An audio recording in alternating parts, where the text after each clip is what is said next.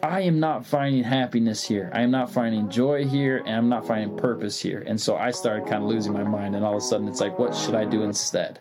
That's when ideas started to come in, and I started grasping hold on things that I enjoy. Welcome, everyone. You are listening to the Gentleman's Atlas podcast, where we focus on giving you the tools and resources to become the hero of your story. I'm your host, Isaac, and today's honest and authentic conversation is exactly what you need to hear to live life on your terms. So without wasting any time, let's go ahead and get right into today's episode.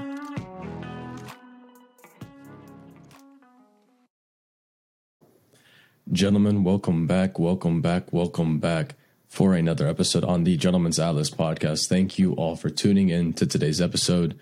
Today's going to be a guest interview where I bring someone on where we can have a good, open, honest, and authentic conversation about self-improvement, about the stories and the journeys that we've been out on throughout our lives, and that we've discovered things, that we've learned things, and share these experiences with you guys so you may learn to better orient yourselves in whatever you want to do in life.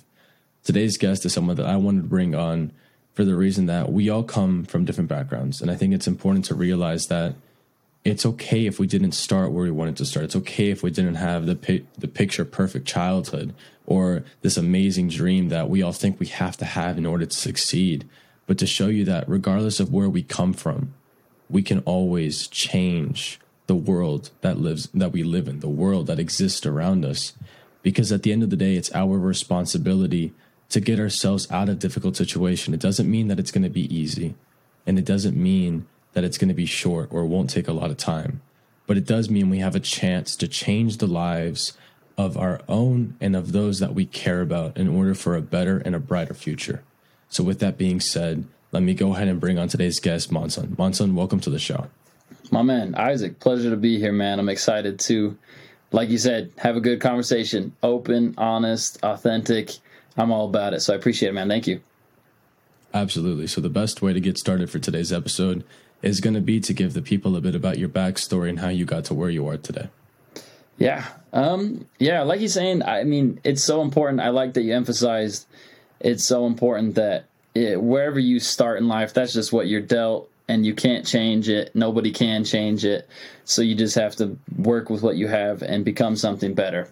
I come from a really unique situation and a really unique background. My family is extremely large. I'm the youngest of 8, originally from my mom and dad, and then I have 2 younger siblings who are my stepsister and my half-brother. And so there's a lot of us. When I was born, my parents had already had a lot of issues and things that I didn't learn about till much later in life, but I was about 2 years old. My parents got divorced, and it caused of course, the classic things that divorce causes, but there was just a lot of outside influence that caused it to be a little bit uglier than usual. And so I had a lot of siblings and family members who were divided. And being the youngest of the 8 of us at the time from my mom, being the youngest, I saw one half of the family start to get into drugs, start to get into alcohol abuse, starting to get into some form of confinement at some point or another. Several of my siblings have been to prison and or jail. I didn't know there was a difference when I was young, but there's a difference. Jail and prison, totally a different thing. And then the other half was more religious and a little bit more, I guess, level-headed is what I'd say. All of them are good people. Love my family, love them all, no matter the mistakes that everybody's made. But when you're young, you don't want to get caught up in things that you shouldn't be just because your siblings are doing it. And so I was the youngest in this situation, and it was pretty much right down the middle, 4 people on one side, 4 people on the other. And it's like, okay, what am I supposed to do? And I started realizing at a very young age that we all have an innate, I guess what I'd say, Isaac, is that we all have an innate goodness about us, and we're able to just recognize right and wrong without anybody teaching us, without anybody telling us. I have experiences when I was very young that I knew kind of where I wanted to be. As time went on, I lived with my dad for most of my life. He got custody of the kids, which is very rare, very rare. And he got custody of us. And so I lived with my dad most of my life, and he remarried eventually. We didn't have the best relationship with my stepmom. Nobody did on our side of the family. She brought 2 kids with her. I guess her and my dad had a kid together, but we butted heads. I've been kicked out of the house at the age of like 14 for I don't even know what reason. To this day, I don't even know, but I was the one who had to apologize for it. That kind of stuff. I mean, it's just, I can laugh about it now. Obviously, in the moment, it just wasn't fun. But we had those experiences, and then eventually she developed a sickness, and it increased to severe illness mentally, where she kind of went into a state of psychosis and was really losing her mind. And just over, 2 years ago now, she committed suicide. And it caused a huge toll on my family, on my dad especially, and then my younger siblings, the ones that were around her the most. And it was a really tough and unique experience, but I learned more from that, from all the trials and challenges that my family kind of faced me with. I learned more from those than I could have from anything else. And so that's kind of a rough draft background, but all those things are what have made me who I am now. And now it's, if you see this nice little poster behind me, my buddy made for me, I'm the host of a podcast called Life Must Go On, where I talk with people similar in this situation, where I discuss people who have been through traumatic events and help them be able to figure out how to overcome them, and or we talk about how they overcame them for the audience.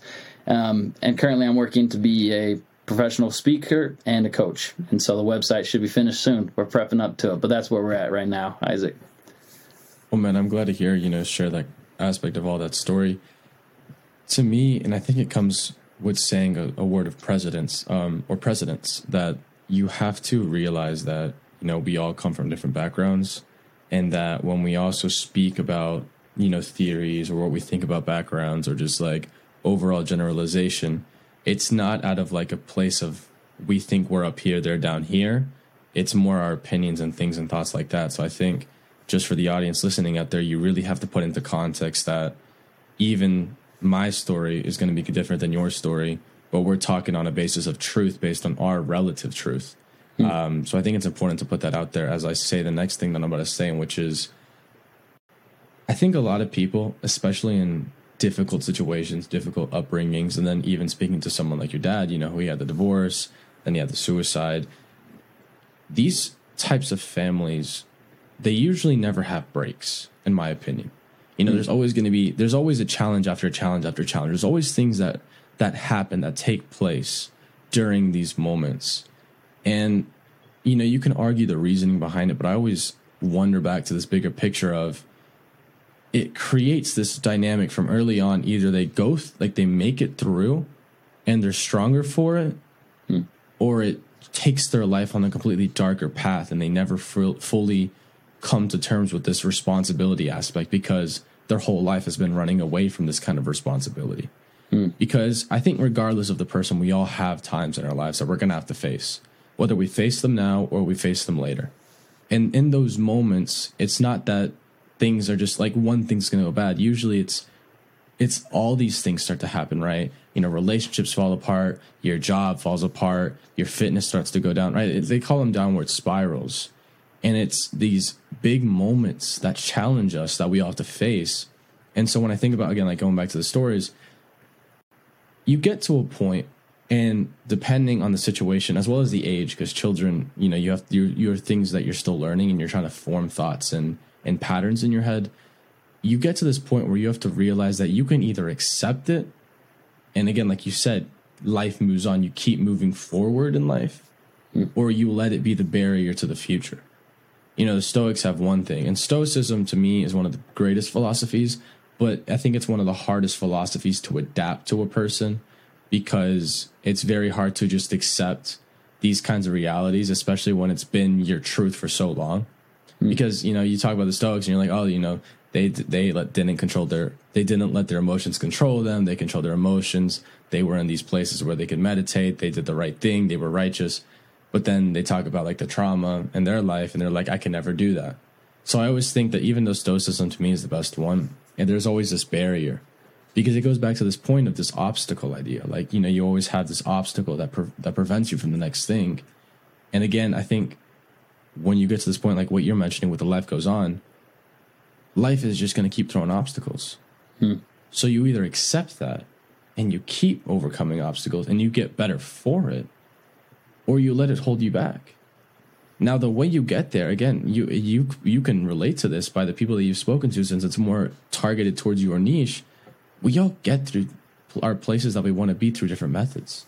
Everyone's journey is going to be different, but there's a consistency in the mindset and the willingness to overcome this kind of uncomfortable adversity. And especially when we have to overcome this and it's a younger age, or at least we had this in a younger age, now we're at an older age and we're looking back, we have to start with this acceptance piece. Because the problem that I see most people having isn't that they're not unable to overcome the situation, it's that they're too afraid to accept the situation as it actually took place. They don't want to accept where they are in life. They don't want to accept what happened to them. They don't want to accept the trauma. They don't want to accept the wrongdoing. They don't want to accept that they didn't grow up in a perfect household. And so without the acceptance piece, they don't actually have a starting point. They have no place to go to because they can't even start in a position of truth because they're afraid to. And you can't build a building off an invisible foundation. It just doesn't work that way. So I think it always goes back to, you have to be able to, whether you love it, you hate it, you got to be able to accept that some component that you can't change what the past did to you, for you, or however you want to see it. Yeah, I relate with that a lot because I've asked myself over and over again, what's the difference between me, a couple of my siblings, versus the rest of them? The ones that have unfortunately made some worse decisions. I mean, we all make mistakes, but the ones that have gone down a path that leads them into the self-pity and woe is me mindset.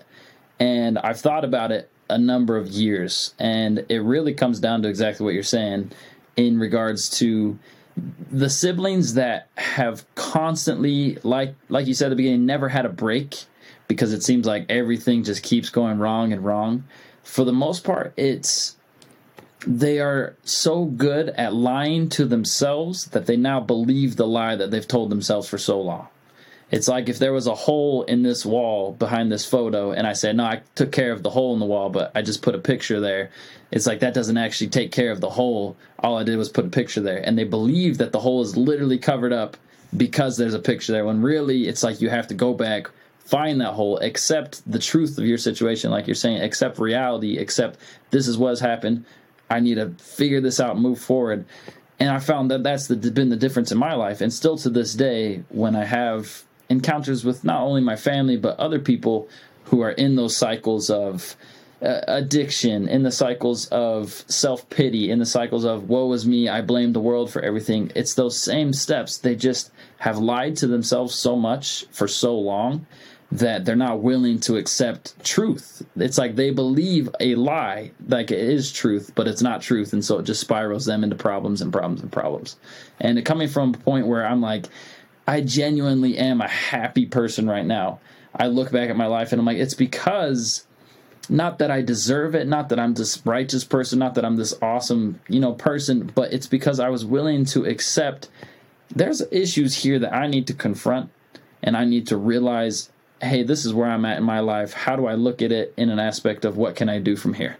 How can I move forward in a way that's better? Because I think, and you might have some thoughts on this, Isaac, I think that deep down we all know what we should be doing.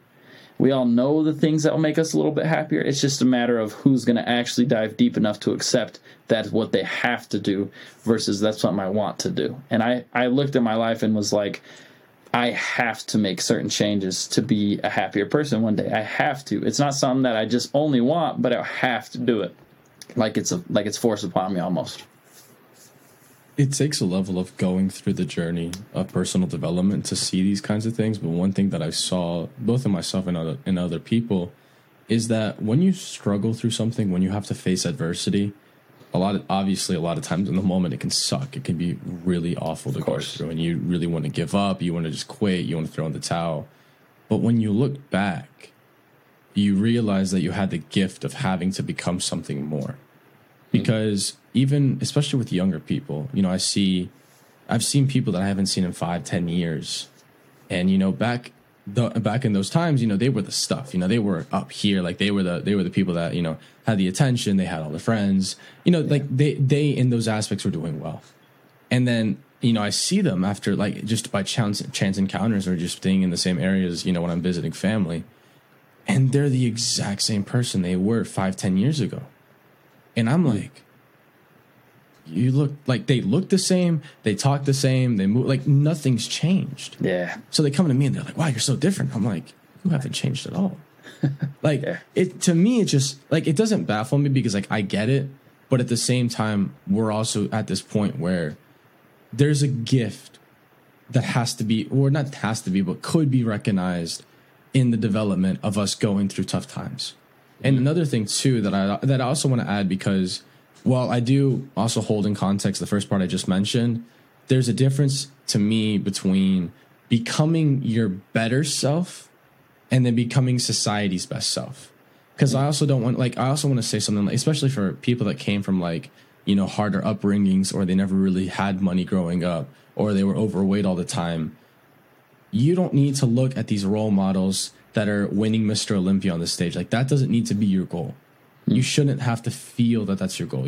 For you to go from obese to just a healthy weight, no six pack, but you're just a healthy weight, right? You got a normal heart rate, you got normal levels. Like that to me, if that's what you want, that to me is success. You don't need to be a bodybuilder to succeed in that region. Same with money, with the hustle culture, which guaranteed, I believe it's more net positive than net negative. But one of the downsides is that you get people that, they had parents that never had constant jobs. They were always struggling to find jobs, or they were working, all the jobs they could find that no one else would work. And then they get into a job, a corporate job where they're working in an office, but they work there, they have a pension, and they can provide for the family, and they don't have to worry about where the next check's coming from. So if they're happy with that, they're genuinely happy with that, then they don't need to quit their job to become an entrepreneur, because that's what society wants.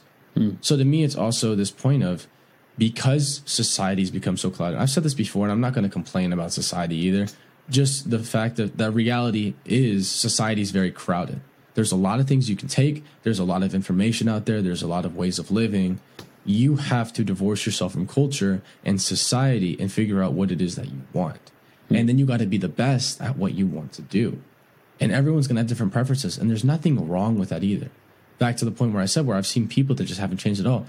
I'm not looking down upon them. It's just they haven't changed at all. Now, whether or not they're happy with that, that's up to them. To me, that's not my decision to make. They have to know either I'm not fulfilling my potential, or I've peaked and this is it. Like I like it here. So that's their decision.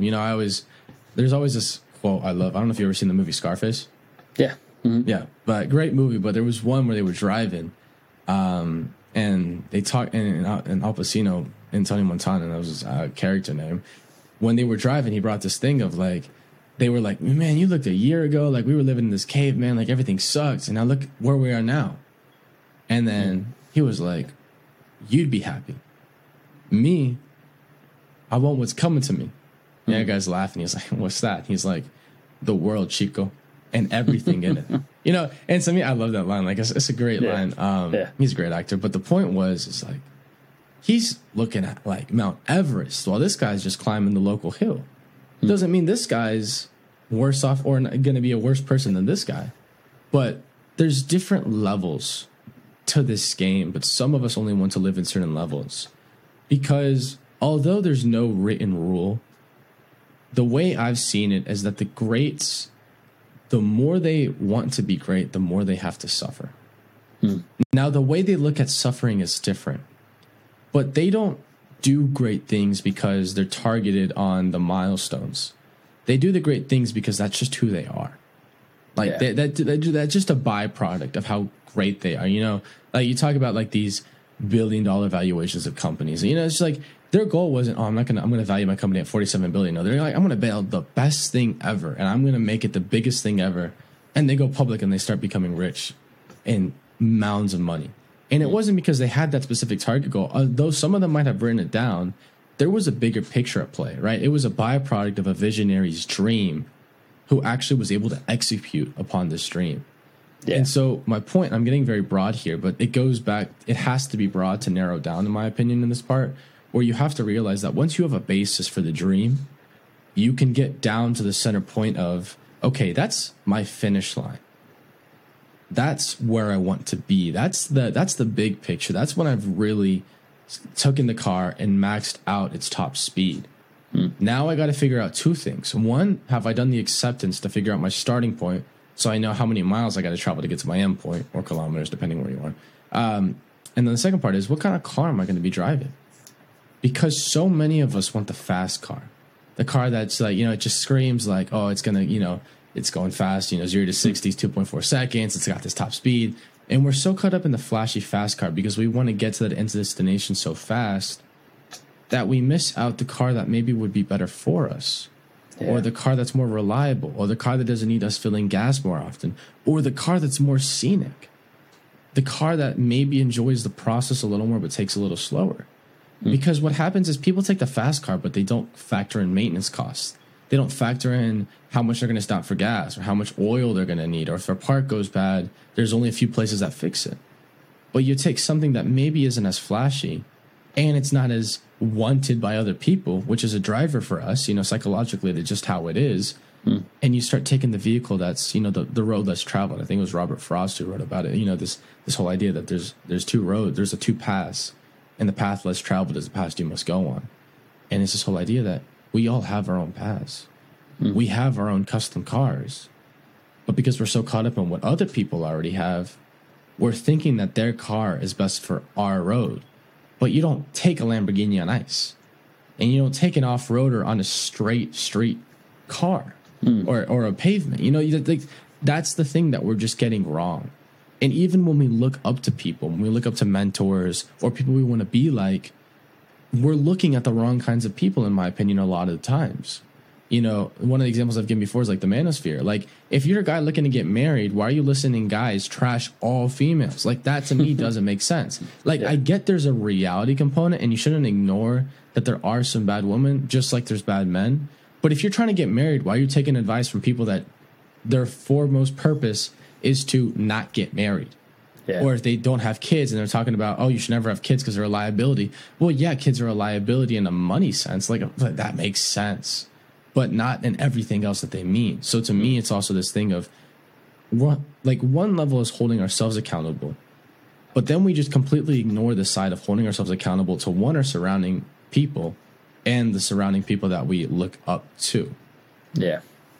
Yeah, it's like going to Adidas and asking for a Nike product, what it's like, It's funny that you mentioned that as well. Just the whole aspect of everything you just said is really what in my speaking and in my coaching, that's the main point to touch up on, is I help people discover more of who they are, avoiding society in order for them to know what they want to do with their lives. Because like you're saying, you're not going to take your Lamborghini if you're going in the snow. You're not going to do these things. Everybody's path is a little bit different. And so I think it's important to take, advice and opinions and thoughts from society or from people that we look up to, but to take everything with a grain of salt, because the person that they are is not a one-size-fits-all. Just because A, B, and C happen in their life doesn't mean A, B, and C is going to happen in your life. And so you can take aspects like, hey, I like listening to, for example, I love listening to Jordan Peterson. He's one of my favorite speakers, one of my favorite just minds. His thoughts I relate with a lot, and so I really enjoy the things that he says. But his life is so much different from mine. We come from completely different backgrounds, different countries. I mean, we come from so many different aspects, and so it's like I can take bits and pieces. But really, if I don't know me, if I don't know myself, if I'm not willing to just be like, hey, I know society wants me to do this, I'm going to do this. I dropped out of college after about 2 semesters. I don't really remember how long it is. Because I was just like, I am not finding happiness here. I am not finding joy here, and I'm not finding purpose here. And so I started kind of losing my mind, and all of a sudden it's like, what should I do instead? That's when ideas started to come in, and then I started grasping hold on things that I enjoyed. And at the time, I was dating a girl who, her parents, her whole family was like school. And me and this girl, we were very serious. I thought at one point, I was like, I thought I was going to marry this girl. We were very serious. Her dad, he was wealthy, and I looked up to him in that aspect because my parents had never been wealthy, so I needed someone with financial advice. So they're all school. that's what I was being told. And I was like, okay, maybe they're right, you know. But every single day at school, hated my life, hated it. And this is not me saying that school is bad at all. Like you're saying, if there's people who thrive at school and they have that and they need that in order to find the joy that they're looking for, go for it. I myself didn't. So it's like, okay, I need to take myself out of the situation, find something that's going to help me thrive the best that I can. And it was hard because I got friends, and I think this is an important aspect with everything you said, is I have friends close friends, who I thought about dropping out of school for a long time. And every single day I prayed about it. You know, I talked to colleagues and peers and people that I looked up to about it, family members, and I thought about it for a really long time, and eventually was like, I'm going to make the decision to not. And I've done a ton of research, I've looked into it, I'm ready to do this. Even after all of that, I'd have friends that I was close to sending me messages of like how they thought, hey, maybe it's better for you to do A, B, and C. And I'm just like, my man, I've thought about this. And most people, because they're not sure of themselves, if somebody said something like that, it might cause them to turn around and not chase what they want to chase. But for me, I said, no, I'm sure of this. I've looked into it and I trust myself and I'm strong with who I am. And so I'm going to pursue it. I took bits and pieces from people, and I took bits and pieces from school, and I did learn a lot. But I realized for myself, I need to find the car, like you're saying, the car that best suits my needs, that's reliable, that is fast enough, that is A, B, and C for me and not for anybody else. Yeah, I think it comes into the rationality point of, like, looking at the long term. You know, like, to me, like, let's say you're a guy and you want to start a restaurant, and you need $100,000, like, to get the restaurant going. So you might be able to get a loan for the $90,000, but you need to put up $10,000 collateral or a down payment. So you're completely out of money. You got nothing. You just graduated. You know, you just finished paying off your loans, whatever. You need $10,000. So to me, you might work a job that you hate or a job that's like nitty gritty, but there's a bigger purpose of like, I need the $10,000, which I'm doing the job for, so I can do my dream job. Yes. So to me, there's like a two-step process, right? Or I might be going to school because I really want to be a doctor. Now I hate school, but I really want to be a doctor. And now doctors use a bad example because it's very associated with school. But my point is, like, there's certain careers that need that sort of thing, right? Yes. Or there's certain pivots that they need to take it. But like an example, public speaker or a business person, like, you know, there's things that you can do better as long as you take advantage to. Because some people will be like, oh, school's not for me. And then they drop out, move back with their parents and play video games for the next 7 years. And I'm like, well, that's not really a better alternative. Like, you can't just say school's for me as like an excuse to just not do anything with your life. Like, no, like school's not for me because I'd rather spend the 40 hours and work and then build a business. And even if it fails, I'm okay with it because I'm going to try it again. So like that, to me, that's the point where we need to get to. Like, there's a rationality behind where are we being lazy and where are we wasting time? And there's two things I want to touch on. And one of them's a little longer, so I'll touch on the shorter one. The decisiveness part to me is very important. Because I think as men, like we're in the society where we're slowly just deteriorating our decision-making process and our ability to be like, just make a decision and follow it through. To me, I respect people who make a decision, and even if the decision's wrong, they follow through with the decision. And then they're like, okay, I made the wrong decision, but like I stuck with the decision. I'm not just going to change it halfway. To me, I like seeing a decision follow through. Now, I'm not saying like a long-term 3-5 year play, but when you're making a decision and then the next day it goes wrong, you don't just kind of switch with the wind. And in my personal opinion. So for me, like, be calculated, look at different sides, look at different outcomes, look at different scenarios, and then make a decision and you know, call the shot. Like, make decision, use your gut, use your intuition, and trust it. Because otherwise, you're just going to spend so much time that you're going to waste all the time that could be spent on other things. And the second part I'll touch on, and back to this point of like about advice, and you mentioned the person that you looked up to with your the girl at the time you were with, her father. When we're building our lives, just like cooking a meal, we're building an entire meal, right? We're adding the different components, the different ingredients, and all the ingredients we add are our own, right? Like that's different components of what makes us, our dreams, our ambitions, our personality, our character, our values, our legacy. That makes up the dish, right? You know, whatever you have like the things that go on it. You have the protein sources, the carbs, the fats, cool. Advice from other people, wisdom from other people, instructions, guidance from other people, they're like all the spices you can put into it. And even if the person isn't the cleanest person, maybe they're a little shady, maybe they don't really care about you, maybe they hate you to death, the spices which become the message aren't necessarily bad simply because of how the person feels about you. And my point to this is, let's say you have 20 different spices, right? Some of the spices might have food coloring on the outside. So if you grab it with your bare hand, it's going to stain you. If you grab it with a towel, it's not going to stain you, and you can use the spice. Let's say someone, let's go out of the box. Let's say someone has put cactus thorns around a spice one. If you grab a woolen glove, you can still use the message. That's the spice, regardless of how the messenger feels about you. But then you can't, you just can't, like, if you're not a spice-based person, like you don't like spicy, well, you can't just take the cayenne and the ghost peppers and the jalapenos and start adding it. But you can only know that if you're aware enough to know what kind of things you like and you don't like. If you want to spend time with family, well, then you don't want to add every other spice, and then the dish is too spicy where you can't add the family in. Like, that doesn't make sense. So to me, it's this argument of you got to use parallel reasoning. However you justify it. If you're a sports guy, use basketball, football, baseball, soccer. If you're a technology guy, use technology examples of how computers work, of how software works, of how coding works. Like, whatever you do, you can find analogies and find parallel reasoning that in whatever language you so-called to speak in parallel, it doesn't make sense.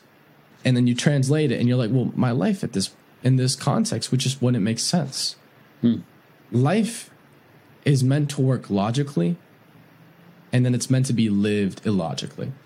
And what I mean by that is that there's a system of how the world works, but our interpretation of how the world works can change. We can change how we see things. One of the greatest examples, and it makes a lot of people happier, is switching the word have to get to. I don't have to go to work. I get to go to work. I don't have to spend time with my kids or my wife. I get to spend time with my wife that I love. Even though it doesn't always work out, even though we have fights, I still love her, and I'm there for her. Even though my kids might drive me crazy and keep me up until 2 a.m, I still love them. And I get to spend time with them regardless of how they treated me the other day. So it's these things that the same scenario takes place, the exact same thing. In reality, in the logical world still exists. But our gift isn't the logical. Our gift is understanding the logical and then seeing it the way we want to see it. And that's how we can all live in the same world, yet completely live different lives. And that's why arguments like money doesn't make you happy, while true, it misses the point. People who think money makes them happy aren't happy. But there's people that have money and they're very happy. And they're living in the best of both worlds, because not only are they happy, but they don't have to worry about paying the bills. They don't have to worry. They can take their family on vacations. They can give money away, which makes them even happier. They can do the change they want to build.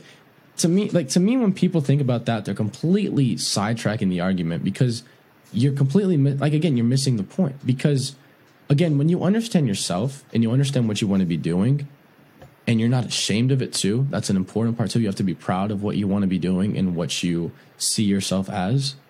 Then you can start living a life that's way better, and however you define better. Yeah, so much better. It's really unique. I like your spice analogy, even though I'm not the best cook. I don't enjoy cooking all that much. But I do like the analogy, and I do like when people cook in my behalf. No, I'm just playing. But it's so funny because we all perceive things differently, and I don't know, because as humans, we like to look at everything in the logical standpoint, like you're saying, this is what happens. That's why people become the idea of like a statistic, is because it's like, oh, he had a bad family, he got bad grades in school, therefore he is this. And you get put almost in a box. And it's like, no, our purpose in life, I really like that phrase you said. You're going to have to send me it so I don't remember, so I don't forget it. It was look at life logically, interpret it illogically. Is that what it was? Yeah, I gotta look it back to it. I kind of say a bunch of stuff and then I kind of forget half the stuff I say. I'm not gonna lie with you. Even me, and that's a good thing. That means it's coming from the heart. But I love that, because that's what I think everybody should try to do their best, because sometimes people are going to look at you like they have no idea what you're doing, and they'll think, oh, he's kind of a moron for doing this, he's kind of a moron for doing that, he shouldn't live his life that way. But if you can see it in the way that you are being benefited and you're growing, then that's the way you need to look at it. I have a friend who, he's like one of my closest friends. I just barely helped him move the other day to here, which is great. He's also my barber. He does a great job. And I remember when he told me he wanted to become a barber, I had no idea what barbering really was, as far as like what actually goes into it. And I was just like, oh, another person that wants to cut hair. I like the Craig's cuts or the sports clips down the street. You know, I was just like, for me, it was, I don't know, man, like how big, like in my mind, I thought this, I didn't say it to him, but I was like, how much money can you really make? I mean, barbering really, is that really like what you want to do, or what's the situation there? And he just went for it. And he just was like, this is what I enjoy. And now I'm starting to see the fruits of what he's doing. And I'm like, wow, you just went for it because you felt that it was right. You felt that it was a good thing. And now you're doing so much better because you were just willing to act and just be the person that you're meant to be. And now he's doing well. He makes good money off of it. He's growing a following. It's awesome. And so I look up to that and I'm like, okay, I'm going to do the same. I'm going to do what makes me happy, even if everybody doesn't see exactly the way that I see it, because I've found a way that I enjoy, that helps me to be a better person, and that helps the people around me to be a better person. And if you can find those three things, you're doing pretty solid in life, even if you don't see all the successes at first. So my point with Nietzsche is also that, again, the interpretation that we hear him as nihilistic, or that we see him as nihilistic, at least in what my example was, is that it's because we're so limited to one frame of thinking. And people also get this wrong in my definition of truth. I have this saying where it's like, the law is the law, you know, physics is physics, math is math, but the truth is subjective. Now there's one actual truth. There's the reality truth, right? There's what actually happens, and that is the truth. But truth as used in the language that we speak is usually subjective, because if I don't have all the facts, well, then maybe I'm not, like, how could I be telling the truth if I don't know the whole story? But to me, I'm not lying, and I'm not avoiding the answer. So to me, it is truth. But if you know the rest of the story, well, to you, it's a lie. So I'm lying in your eyes. You're telling the truth, but I believe in my entire heart that I'm telling the truth, which obviously doesn't make sense. So it comes to this point again, truth is subjective. What we believe is true becomes true. Not in the sense of how the world works. Like, our truth doesn't shape how the world is, but it shapes how our world is, right? If you like, and people have this, I mean, a good example a lot of people have is in relationships. People are in relationships. The truth is subjective. If you believe your partner doesn't love you and they're going to cheat on you, well, that's the world you're going to live in. Whether they do so or not could be influenced by the fact of your beliefs. Because you believe they might leave, it might happen because you might do things or see things that are going to force them to leave. But regardless of how that's affected, your world's going to be tarnished because of it. So then you ask yourself the question of, what's the trade-off of me believing in those kinds of things? Well, if you believe your partner doesn't love you and they're going to leave you, every time they're not with you, you're going to be thinking about what they're doing. Every time they're out with friends, you're going to be wondering if they're not going to come home that day. Every time they're texting someone, they're on the phone with someone, they get a gift from someone, they go see an old friend, you're always thinking the worst case. Now, on the flip side, if you're like, well, to be honest, I love my partner, but if they leave, they leave. And I'm going to be me. I'm still going to grow, and I'm not going to stop working on my business or my career or my health or my body. So I'm going to relax. Like, if they cheat on me, I'm not going to tolerate it because I don't have that level of disrespect for myself. But otherwise, they're going to do what they're going to do. Right. So they live from this frame of, well, they go, wow, well, I hope they come back safe. I'm not worried about them cheating. Oh, you know, they didn't come back with their friends last night. Like, are you good? Do you need an Uber? Do you need me to come get you? Because they're not worried about it. It doesn't mean it's not going to happen, but it means that they're now influencing how the world is. Because what does their partner see? Well, he's confident. He doesn't think I'm going to do anything. Why would he think that? You think, could he replace me? So it's not that you're doing this on purpose to put stuff in their head, but like, if you live from a certain frame because you're realizing that the truth that you live in is subjective, I keep looking at the camera. That's hilarious. You're getting to this point where then you realize of, well, if the way I think about the truth, the way I think about myself, if that's shaping the world that I live in, not the world, but my world, then that's a powerful shift, because now I'm in position to place. Like I say this all the time when I'm out with people, like a lot of people, especially people that don't know me, like they don't know what to think sometimes. And it's funny because I used to, like, no one in my life, and people that even didn't know me, no one in my life ever questioned the fact that I was extroverted. Like you like I was just an extroverted guy. Like you just knew I was extroverted. Yeah. And like 2 or 3 years ago, really when COVID hit, when I first started seeing people after COVID hit, I got asked the question if I was an introvert. For the first time in my entire life, that question came up, and so I was like, why would they think that? And then I mean, it didn't take me long, and I was like, okay, I get why they think that. Like I've been doing a lot of personal work, but I realized that by changing how I acted, people were already creating these new interpretations.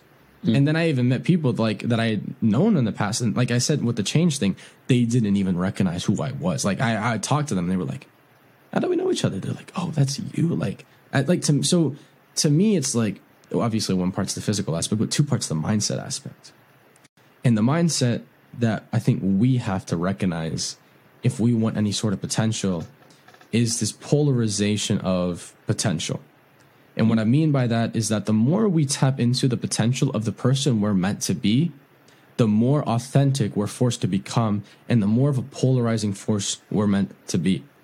And the thing about polarization is that unfortunately a lot of people use it for bad, especially in content, where they try to polarize audiences and they make a lot of money, and it works.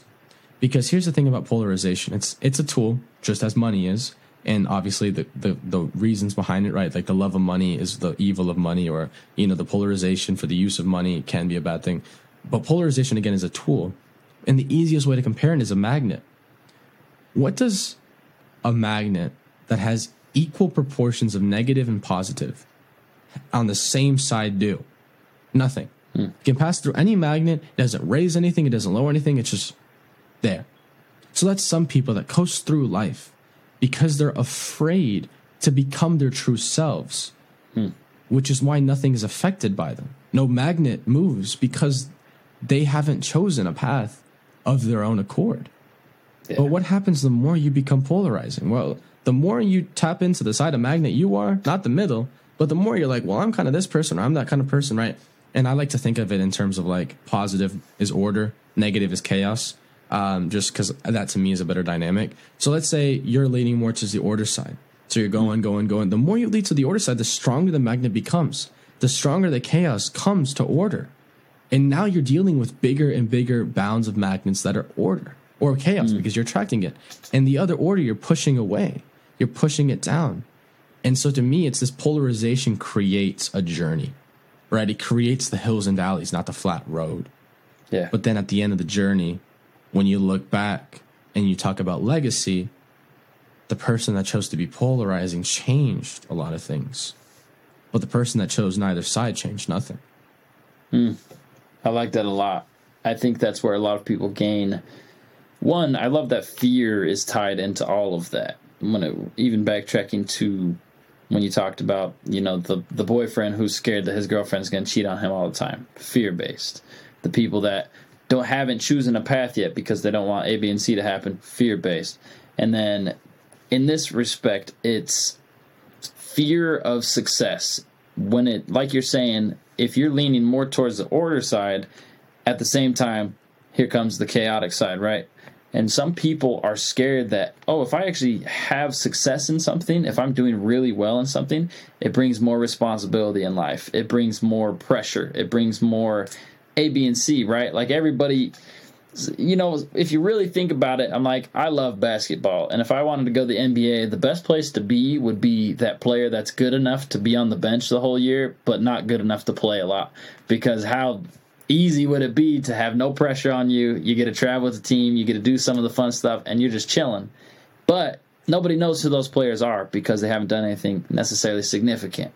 And that's just an analogy, those players are obviously still some of the, top 400 players in the world. They got skills. But you know what I'm saying? Whereas it's like if you're the Michael Jordan or the LeBron James, yes, you have this extra amount of success, but with it comes pressure, it comes press, it comes people, it comes all these other factors. And so people get scared and they fall away from success because they don't want all of those things. And because to me, it's what your core of what you just said is they don't know themselves and or trust themselves. It's very attractive to everybody, especially women, is when you know who you are and you are strong with it. Like you're saying, of the analogy of the boyfriend and girlfriend. If I am confident in myself, yes, they could cheat on me. Yes, they could go off and do A, B, and C, but that's not going to change the way that I just live my life. Otherwise, I'm going to be worried all the time, and you're less attractive to women. You're disposable in a sense because they're like, oh, he's just nothing but a fearful, doesn't do anything else besides be worried all the time. Like, you're not attractive because you're seen as something that's negative. Whereas if you're positive, people and women are attracted to that because you are strong in who I am. Yes, it's, she could cheat on me. That doesn't change who I am. It doesn't change the way my life's going to go. I'm going to do everything I can, make sure that she doesn't. And like, I hope she doesn't. But if she did, where am I going to be afterwards? And I think with any relationship, with any endeavor that we go on, that is so important to have a confidence in yourself. If I fail, if this fails, I'm still going to be the person that I am. If all of this happens, I'm still going to be the person I am. And it's healthy. If you're not like that and you're just coasting, then like you're saying, every which way you're getting pulled is who you're going to end up being. If you go through any challenge, and by the way, any challenge will come with more challenges. If you go through any challenge, as soon as something else comes up, you'll fail. If you're with any girl, as soon as you are raising so many fears and anxieties, she's going to leave. There's so many different aspects to it. But if you know who you are, and if you know the core of yourself, then no matter what you do, it doesn't matter necessarily the outcome, because you're going to get through it, because you're going to push through it. Even if you fail a couple of times, you're still going to keep pushing. Even if it doesn't go the way that you expect it to, you're still going to keep pushing because you know who you are. And just because something doesn't go the way that you expected, it doesn't change anything. The last thing I say with this is Lionel Messi killing it in the World Cup right now. But he has a quote that I love, and he's just like, if I didn't get paid a single cent for playing soccer, I would still play soccer every single day, because he loves it so much. It's similar to Kobe. I love Kobe, and I love a lot of his quotes. And, Kobe's whole thing is like, it doesn't matter what the fetch you do. I don't care if you're a basketball player or if you're a doctor or if you're a teacher. I don't care what you do.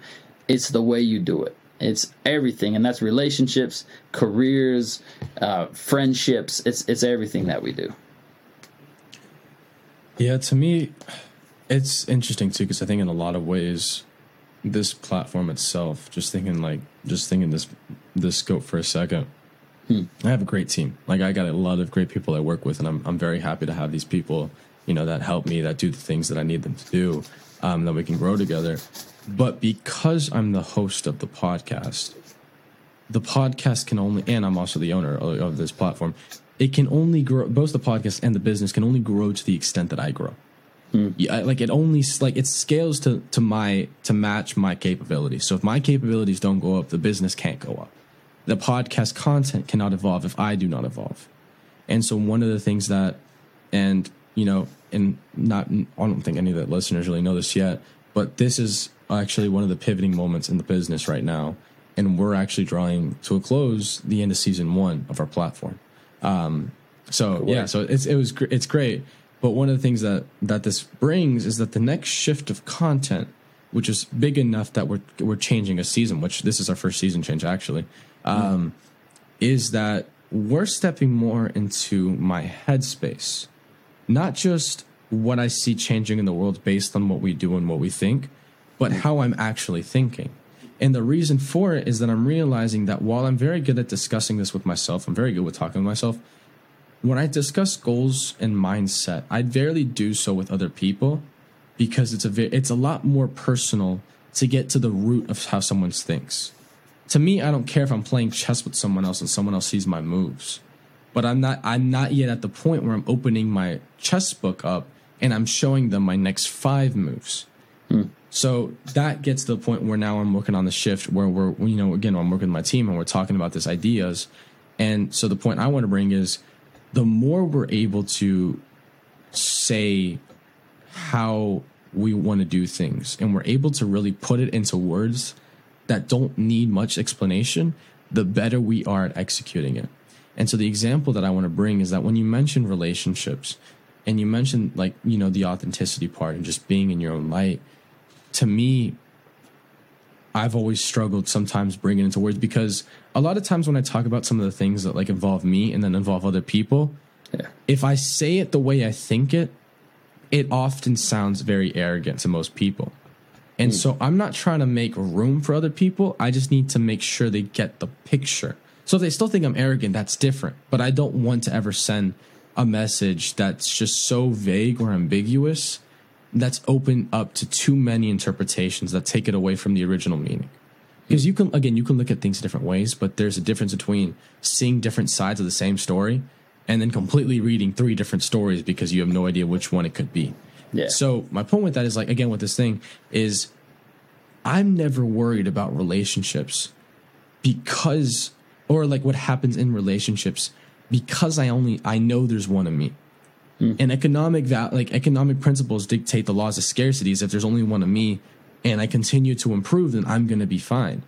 But then on the flip side, there's so many of them, but not to the point that they're all the same. Everyone's unique in their own regard, but to the point that there's more than one woman that I'm compatible with, that I'll have chemistry with, and that I have connection with. Yeah. So I can go into a relationship, and then people also hear this, and they're like, "Well, then your relationship probably suck because you're always ready to leave to the next person." I'm like, "No," I'm and people, it shocks people too that people that know me, when I'm not in relationships, I'm the same. I'm continuing grind stuff like this. When I'm in relationships, I'm still the same grinding person going for something, but then that extra energy. Because a lot of times being with a person especially gets me extra energy, it always pours back into them. And I'm never afraid that I'm losing or wasting that energy because I'm so willing to give it and I'm not taking from my own cup. I'm taking what was already spilling out of my own cup. So that's this analogy of you don't pour into others before you filled up your cup. You pour into your cup and then you make sure they're catching everything that pours out of it. And so to me, it gets this question of, again, back to this whole point of narrating a whole mindset or saying the goals. I never share my goals for one specific, or I'm not going to say never, but I mostly never share my goals because I have one fear in life. I just have one, and that's complacency. I never want to look back with regret. I never want to look back and say, man, I was one of the guys that just didn't change. That nothing changed about me. I always want to be the guy that I want. My life to me is this. It has to be this way. It doesn't mean there's dips and downs every time, but I need an upward trend because that's just who I am. And so with the goals and the complacency part, I know people who have shared goals and they get all this validation. Oh, that's a great goal. I'm so happy for you. You're going to kill it. And they haven't done anything yet. And so in my life, I know I've accomplished things, but in scopes of where I want to be, man, I've done nothing, man. I've walked to the base of Mount Everest and I still haven't even climbed. That to me is how I see it.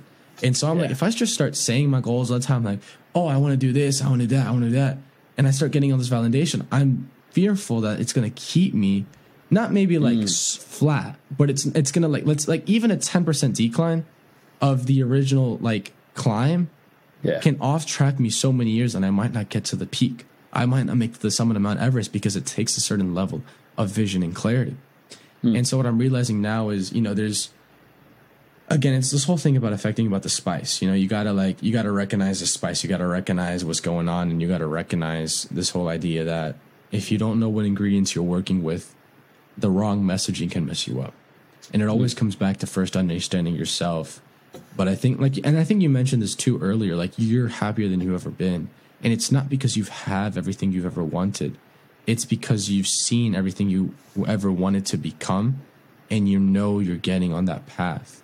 And while you're on that path, well, you're the happiest you can be, because there's a certain limitation on our feelings, on how we feel, how we think, based on the person, again, like the capabilities we are. So like, and to my example, we'll go back to the platform. The platform's operating its max capability because I'm at my max capability. So we're maximizing effectiveness based on my effectiveness.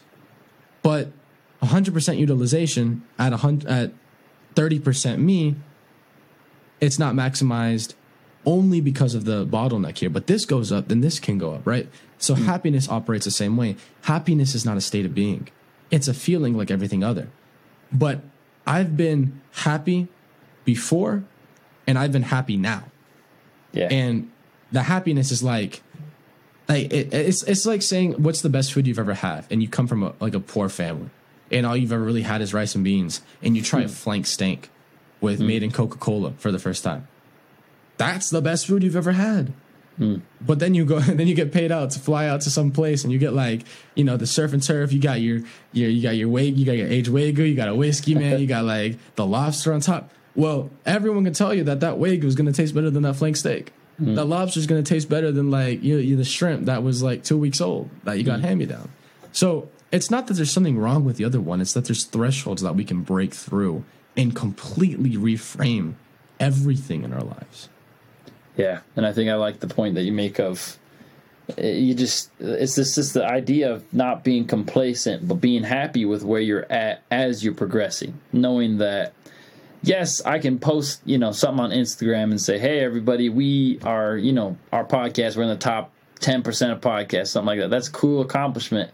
And everybody validates, like, cool, good for you. But it's like, I'm happy with that. I am. But that is not anything near what I expect to be eventually. So I'm going to just keep moving on this upward spiral in order to continue to have more and more.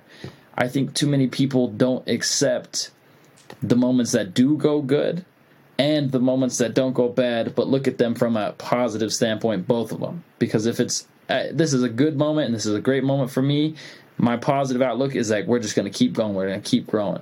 This is a failure for me, and this was a halt in some senses, but avoiding that, we're going to push through and just keep going. If you maintain that, it doesn't matter what you go through. I don't think enough people realize, and you know how it is starting things up and starting a business. Oh, yeah.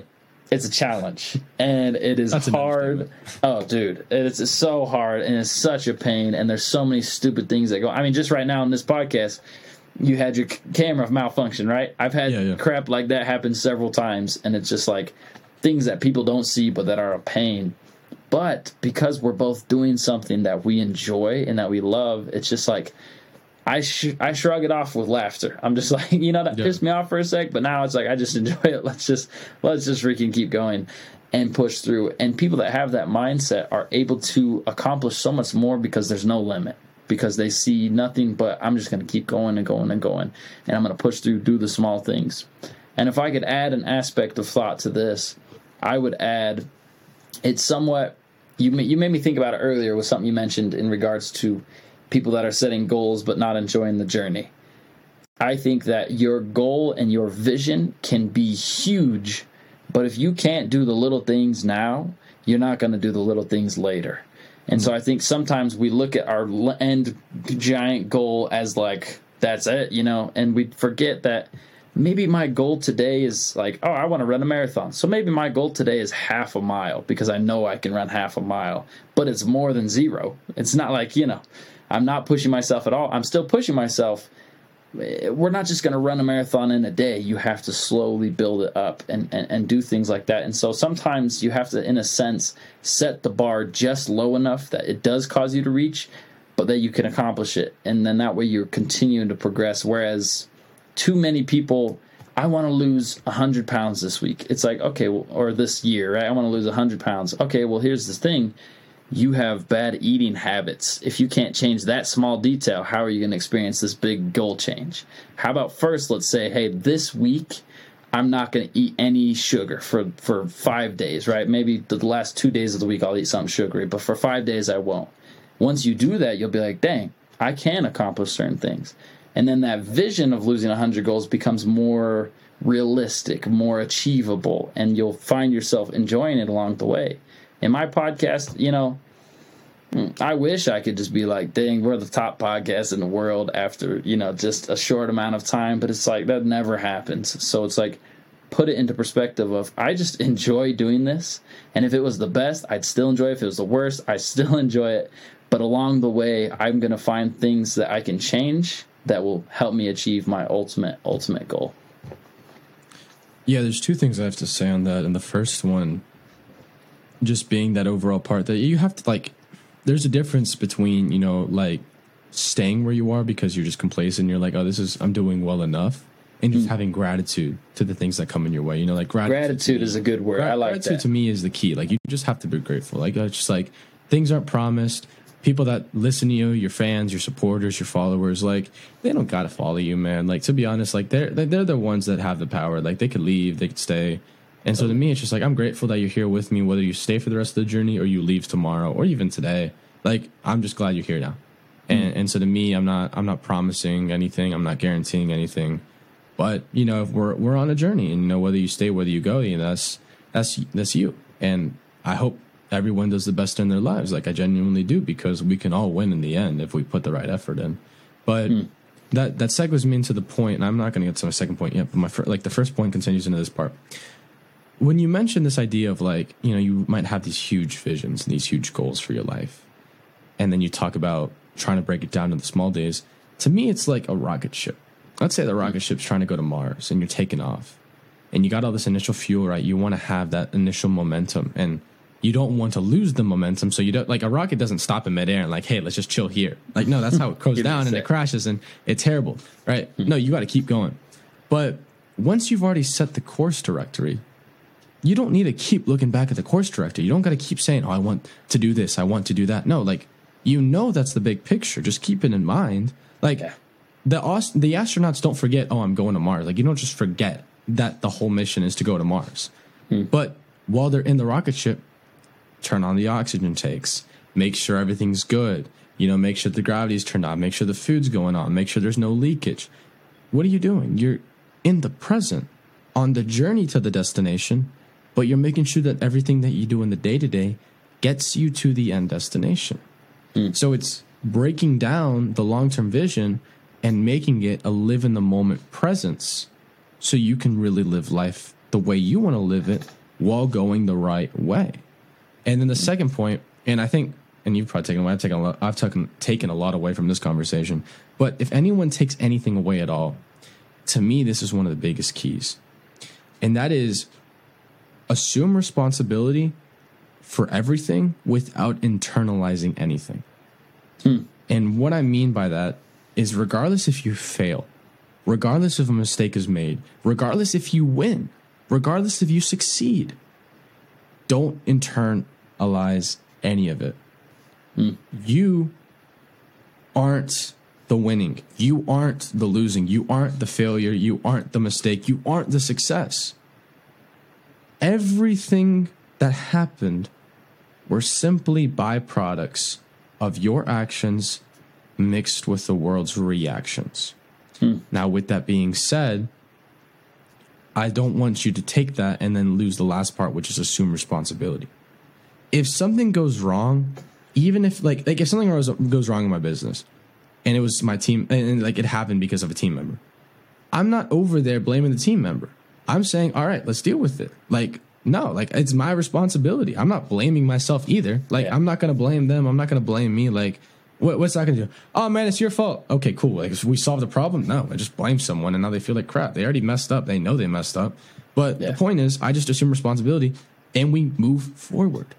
But the whole thing with the internalizing is people let their egos get to their heads when they start winning, and they think that their personality is winning. I'm a winner because my actions create winning as a byproduct. I win because it's what I do, not who I am. Right? I am certain kinds of values, a gentleman, a stoic, an essentialist, whatever, I have in them, written down. But winning is just a byproduct of all this stuff. I win in my situations because of who I am. And if I fail in a situation, it's not, It's because of who I am. I made a mistake and I failed, but I'm not failure. You know what I'm saying? Like there's a boundary that people have to set. So if anyone takes anything away, is there's a clear-cut line that differentiates identity from the actions of identity, right? The outcomes of identity, right? So there's a process that goes through that we have to separate, whether it's the positive feelings like success and winning and the negative ones. Because what happens is so many people get on the sidelines of their own lives because the emotions and the feelings, both negative and positive, sidetrack them from the bigger picture at play. Right, you know, and it's the whole thing that they said at the beginning. The big successful people climbing these big mountains, their objectives, the things that we praise, they're not the big picture. They're byproducts of who they are. They aren't the actual definition of who they are. Right, like entrepreneurs aren't a single company. The companies are byproducts of who they are. That's why they start multiple companies, not just one company. So, like, it's these things that we have to start shifting our minds, because then we can change everything. Again, if we shift our mindset, like, the world just changes how it is. Yeah. And it applies into just every aspect of life, whether it's career, relationships, all the stuff that we've discussed today. That same mindset, it applies to everything. I just think that, how can I phrase this properly?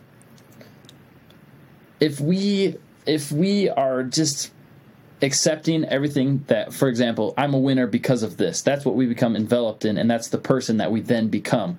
We take away from who we actually are, and we become what society, what your friends, whatever has made you out to be. Or I'm a loser because of this. That one's even worse, because you're just an extra loser, because now you've lost, people associate you with this loss, and then you associate you with that loss, and all it is a big loss. Whereas it's like you said, this is a loss. That sucks. It happened. Let's move forward and hop back on the track where I'm at. You know, this is a win. Awesome. I love it. We're just going to keep going. Every single little daily things that we do that people think are just so small and little are huge, because, like you're saying, it makes us who we are. People start multiple companies because their company is not who they are, but it's just a product of what they're doing. Just like you said, every single day when we look into people's lives, we really should look at what they do, or not look at what they do, but how do they do it. That's the most important part. How do they live their lives? Do they wake up early? Do they do the small simple things that nobody else wants to do? Do they clean their room? Do they do A, B, and C in order to become this byproduct that I praise them for? When really, I should look at, hey, how did they get there? How did they live their lives? That's what we should be looking at. Yeah, and then I'm going to use an ambiguous 2 sentences, because I think this is important for people to get to. And that's, I'm going to use learn as the ambiguous word. I think everyone should learn from everyone, but I think we should only we should only continue learning from a select few amount of people. And so the way I wanted to define learning in the first context is that there's things that anyone can teach us. And if we think we know everything in every situation, we're never going to grow as individuals. And if we want to get people to like us, not in the sense that we're trying to please them, but if we want to make connections and friendships and at least make acquaintances, we should learn from everyone, because people like talking about themselves, right? You look at How to Make Friends and Influence People. Dale Carnegie, he talks about it. Like, you got to ask questions and be genuinely interested in the answers. You have to make them the most interesting topic. So in that context, we do need to learn from everyone, and we need to appreciate from everyone. But then when it comes from learning from, in terms of taking wisdom, not just learning about someone or their scenario, but taking information purposefully in order to grow our character or grow to our purpose, we need to be aligning with people, again, who are fulfilling elements that we're learning from. Just as you wouldn't go to a personal trainer for investment advice, you don't want to go. You want to make sure you're asking, the people, the things that they're dedicated and specific to talk about. You know, like, you got to make sure you're tapping into the expertise of what they serve. Doesn't mean you can't learn about other things, but it means that if you're learning from one element, you want to maximize what someone's capable of teaching. You know, if someone comes to me and asks me how to, like, paint and how to do art and how to interpret art, I like looking at art. I'm cool at looking at abstract art, but I got no idea what stuff is. Like, I mean, I can, and I'm a terrible artist too. So, like, or teaching you how to sing or the vocals and that sort of deal. Yeah. So to me, it's like, it's not that I can't speak on it. We can have a conversation about it. That's different. But to learn from me is going to take away from you. It's not, because it's just not going to maximize the use of time in terms of you talking to like a Mozart or talking to a Picasso. Like, obviously that's the high end, but there's obviously a very big in between from Picasso to me. So there's a lot of people that someone could find if they're looking for that. And then the second component too is make sure they're on the path that you want to be doing. Like if you're learning if you want to learn how to dance and you want to learn how to dance salsa, but you're learning from a contemporary dancer, there's a disconnect. If you want to learn how to play football and the guy's a basketball coach or he played basketball in the NBA, there's a disconnect. So we're also looking at the wrong people. Again, back to the analogy of like, we're looking at people who want to stay single or bachelor, Playboy style for the rest of their life for marriage advice. And then I'm just like, because to me, it just doesn't make sense, but people try to make it make sense. Like, I heard this analogy the other day and I was like, man, like at this point, I'm just like, really? Like this guy was talking about like how marriage just doesn't work anymore. And he was like, people like we go to these clubs and all these women are doing stuff. And I'm like, dude, if you go to a club to find a wife, like, I'm sorry, but you're not going to find a wife at a club. Like you might, there's a small 0.01% chance. And that's with everything. But I'm like, in my head, like we're not even listening to the reasoning that comes out of our mouths anymore.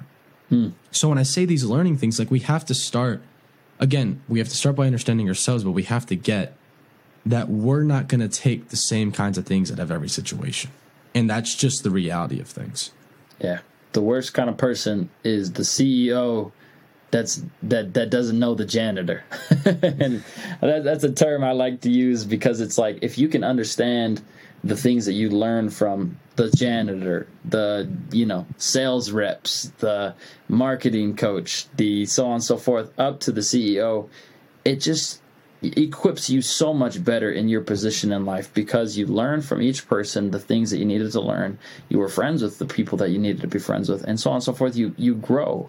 I think there's too many people who put that aspect out of it and they want to just be at the top and act like, oh, I'm all this because A, B, and C, or I got this because A, B, and C. It's like if you just look at all the people in your life, no matter what they do, take a little bit from them, move forward, and as you move forward, you take a little bit more from the next people, so on and so forth. It's like school. You start in preschool, you learn the things that you need to learn there. You go to kindergarten, first grade, second grade, so on and so forth. You don't just keep going back, I hope not. Hopefully, don't be getting held back too much, or don't be creepy either. It's like if you're not in those grades anymore, you're just going to keep progressing. But you took what you had in those grades and enjoyed them. Fourth grade for me was hype. I loved fourth grade. I'm not going to lie. Fourth grade is a great time. I really enjoyed it. But I'm not in fourth grade anymore. I'm not going to go back. I'm not going to learn the same things because now I can learn more. I enjoyed my time there. I enjoyed my teacher. I enjoyed the friends that I made there. But now I'm going to keep progressing forward with people who are going to keep progressing me. Like you're saying, I enjoy women, but I go to the club and I can't find a wife. It's like, that's because you're hanging out with people still who aren't ready to become a wife. You're hanging out with people who aren't ready to do A, B, and C. It's like maybe you take something from them at one point in your life, and maybe it was to realize, hey, I should stop going to the club and move forward. You take that aspect and then you move forward with it.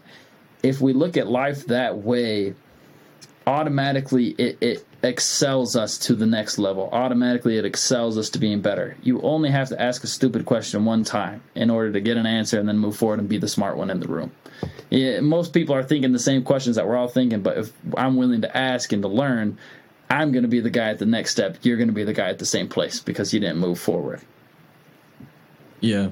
No, I think this has been a great conversation. I think to kind of start, you're just looking at wrapping it up. There's something that you mentioned that I think is super important. I was like, you mentioned how fourth grade was a great time, man. Third grade? No, I'm playing.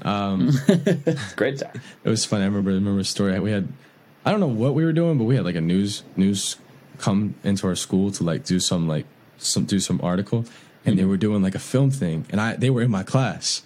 And so at this time I was like, man, I got to get this right. So we were doing like long division, man. And the teacher made a mistake. I called the teacher out and I was right. Oh man.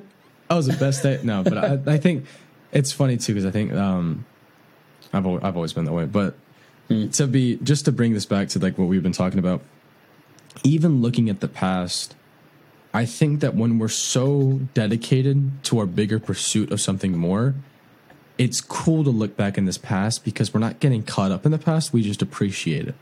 And I've said this before with relationships. I'm the same way with relationships. I smile and I laugh about that time in third grade. I told my teacher was wrong.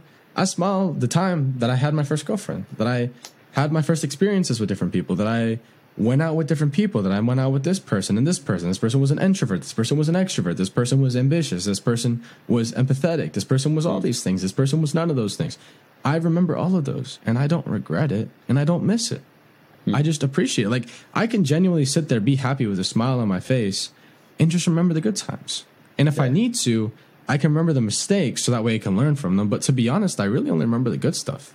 Yeah. You know, and so to me, it's only because I'm so focused on the future. I have a lifeline to the future. Like, to me, I can't stop. I genuinely can't. To me, it's hard to stop. And I can only do so for so long before I'm just like, I gotta take vacations now. And I mean, like, I love experiencing new things. I love traveling. But like, unless I'm discovering something new, like, I can't just relax somewhere. Like, to me, it just doesn't work.